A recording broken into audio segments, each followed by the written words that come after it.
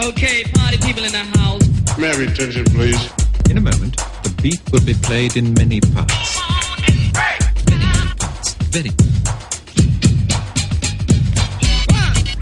2, 3.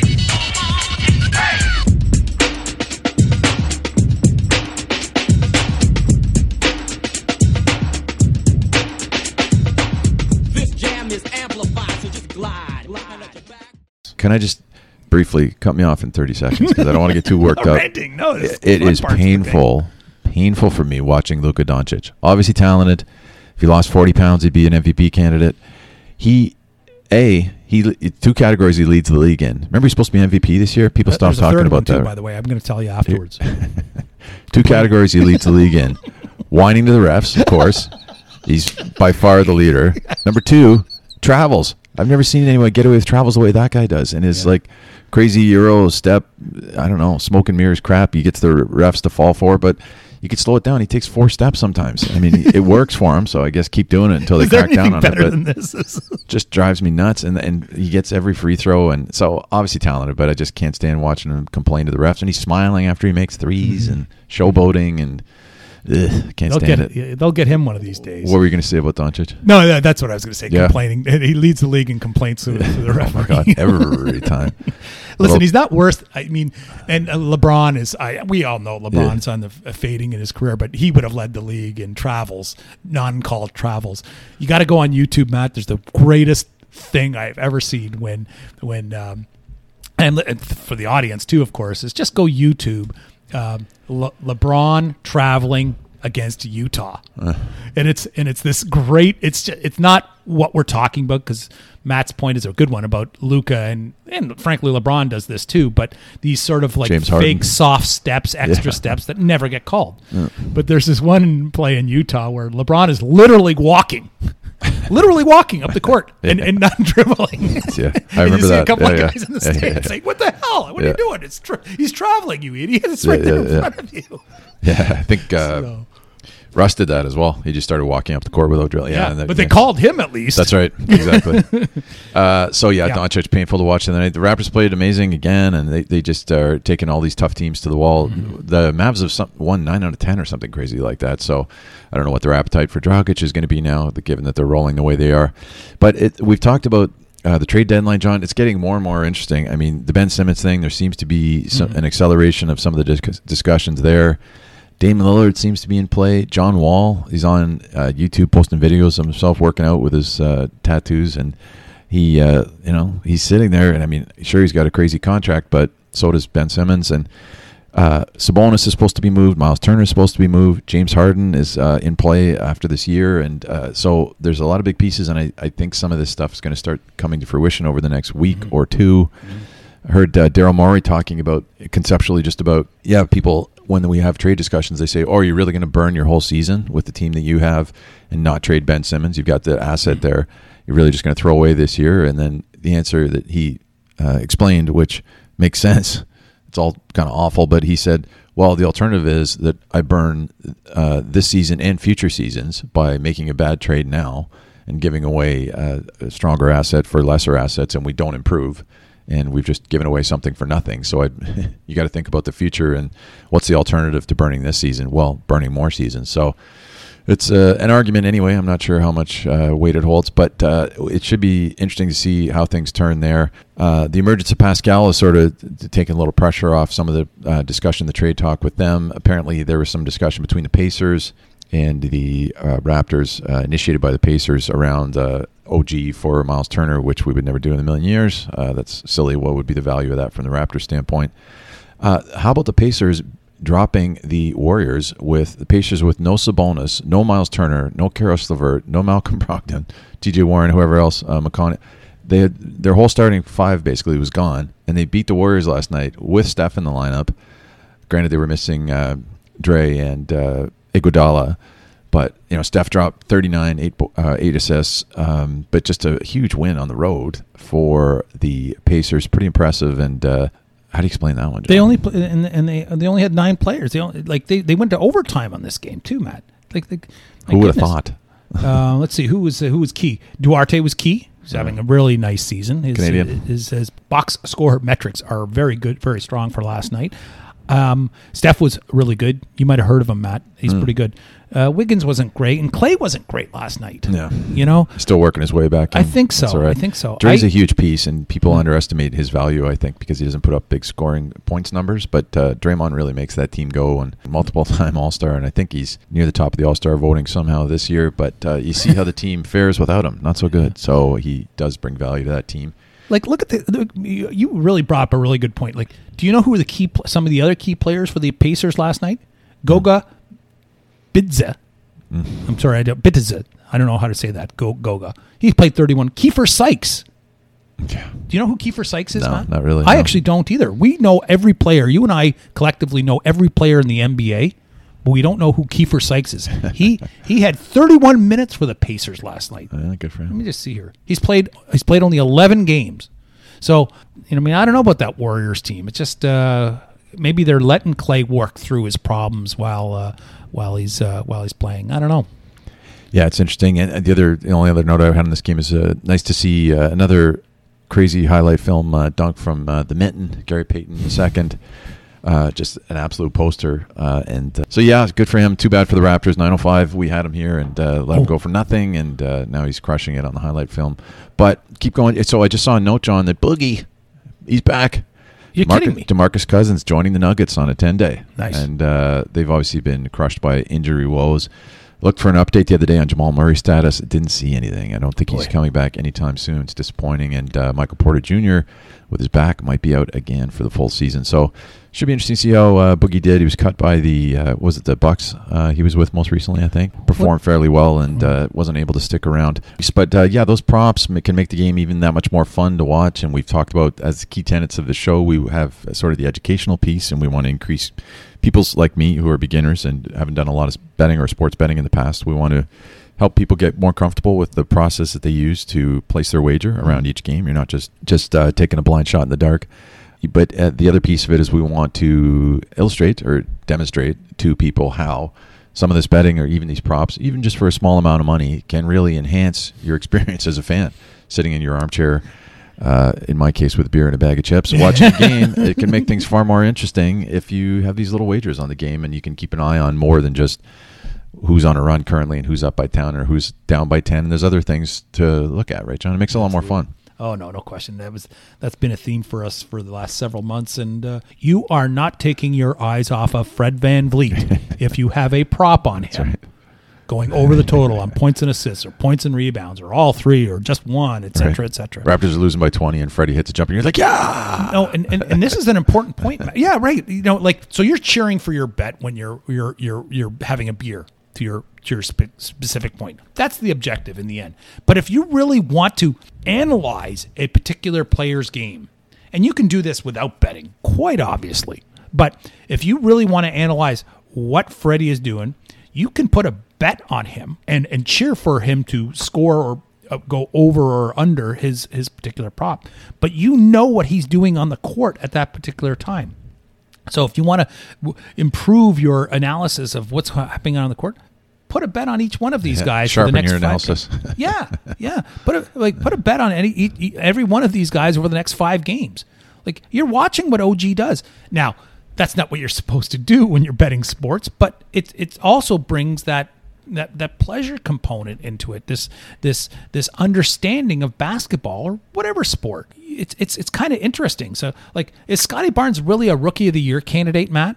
Well, you'll find out if you put money on him. Maybe you've got a blocks prop that some books might actually offer. You're watching Scotty on the defensive end of the court. Is he actually blocking? Any making any blocks? You don't know. If you don't know, you can look at the data all you want, but the trained eye will be interesting to see. Saying, "Oh my God, if he's guarding, somebody like Spencer Dinwiddie, not that he would, but you'll know how important he is in the defensive scheme of the Raptors." So, anyways, going back to the original point, I watched a little bit of the 9:05 game last night, man. And you know who played in that game? You might have heard of him. Delano Banton played in that game. Yeah, I saw some of it, yes. Yes, and he played. I mean, he was really good. They gave him the ball, and he went up and just went in and scored. Now, I get it's the minor leagues. We get it. I'm not insane. But he actually took the ball, acted like he was Pascal Siakam. You know, he acted like Luka Doncic out there. He went and just penetrated, and the offense went through him. So I watched the interview after the game with him, and what a great attitude. He says he didn't complain about being in the quote minors, right? This is what this team wants him to do, wants him to develop. This organization wants him to develop. Here's an opportunity for you to show who you are. And he said the smartest things and the right things by saying, yeah, you know, I'm down here. I really want to play well. These sort of, you'd think, fundamentals by a young player. And I really liked what I saw from him in the fourth quarter last night of this game, of this minor league basketball game. And I liked what he said afterwards. I'm really, it made me a fan immediately. Another reason why it made me a fan of Delano Banton. Rexdale, right? And his number Absolutely. is the number of the bus that he took to get downtown. It's pretty cool, from Rexdale to downtown Toronto. Mm-hmm.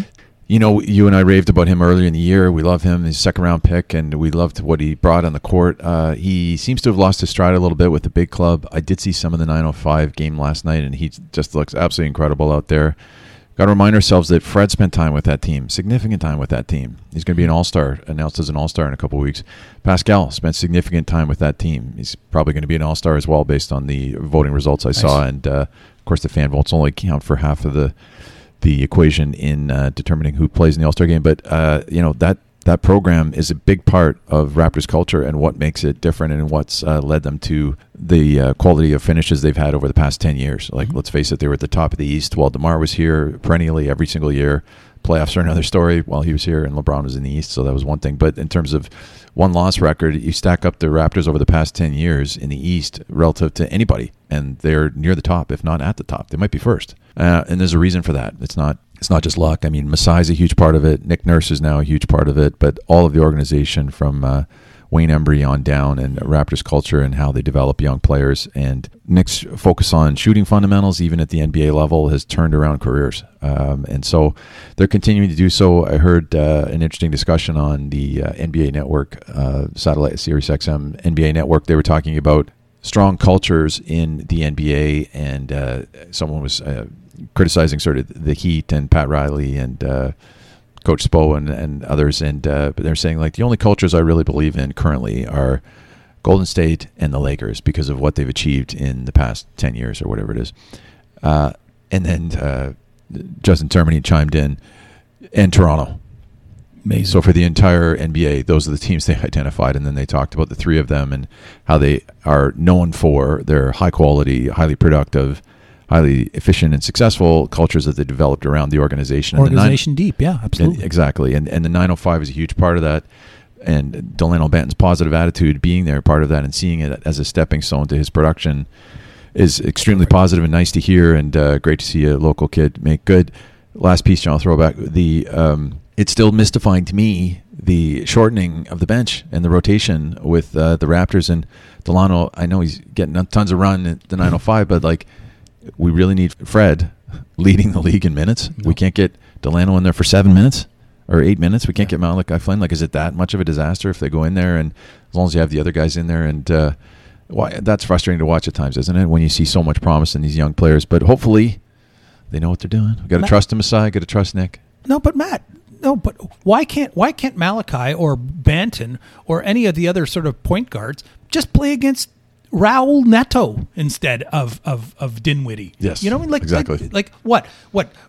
Raul Neto is gonna eat up Malachi Flynn? Like, exactly. Come on, right? So give Fred a 7-minute break, two 7-minute breaks, and then have him play 32 minutes instead of 39 minutes, whatever he is at the top of the thing. So like I mean, to me, it doesn't make sense that these guys can handle the backups for other teams, in my estimation. Fine, not beat them, but certainly sustain, just to make sure Freddie is fresh for the end of the game. This kind of stuff. Exactly. Frankly, the end of the season, fine, he's good now, but how about in March when they really need to push on for a playoff spot and Freddie's empty? So, anyways, that's a theme you've been on for several weeks now, Matt. So, and I agree with that. Having concurring with what you're saying. Yeah, it's the same old story, right? If we take it back to where we started ahead of the season, you just think about the depth of the East. And you start thinking about who are they really going to be fighting with for these positions like 5, 6, 7, 8, 9. Celtics, right? You want to, like they've got a similar record. Knicks, similar record, probably going to be active at the trade deadline. Julius Randle's situation is getting uglier by the day. Got booed off the court last night against the Pelicans in an ugly loss. Who else? The Pacers, right? We just talked about the Pacers, and that somehow they're winning a lot of games. They just went on the road and beat the Lakers and Golden State in back-to-back games. Who would have predicted that? Nobody. A month ago, right? Especially with the lineup they're sending out there. Yeah, the East is where the power balance is, and you get the Sixers there and Charlotte, and that was our theory at the beginning, our thesis at the beginning of the year. We're not saying the Raptors are horrible, but like, who do they have a better roster? Top to bottom. I mean, we love the big three. G looks amazing and great. You can feel good about those three guys as the building blocks of the team going forward, but the depth just isn't there. The bench clearly isn't there. Nick doesn't even have confidence in the depth of the organization. And but you still think they're going to push for that playoff spot? And I do. I think that's a team that's happy. I don't think they're going to. I mean, fine, they don't make the playoffs. What post are they going to get? What draft spot are they going to get? Like 12 or something like that? They're going to just miss the playoffs.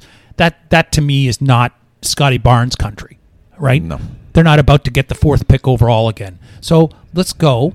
And by that time, maybe full crowds, right? And probably some extra money. In the end, it's a little bit about money. So pushing to get a couple of home dates, drawing probably who, Matt? Brooklyn or who else? Philly or somebody Chicago, like that. Yeah. Chicago, yeah. Yikes. And so I don't know. I'm still bullish on this team. At least in the early to make the playoffs and just to see where it goes, because the alternative, dumping, and for the 50th time, just move on from Dragic, for crying out loud, and see what they can do. Yeah, that's got to happen. Okay, brother, what else? Do you want to talk about? Anything else for today? We're good? Ooh, we said plenty here. But, those are all very interesting things. Bills, like, how can you not get pumped?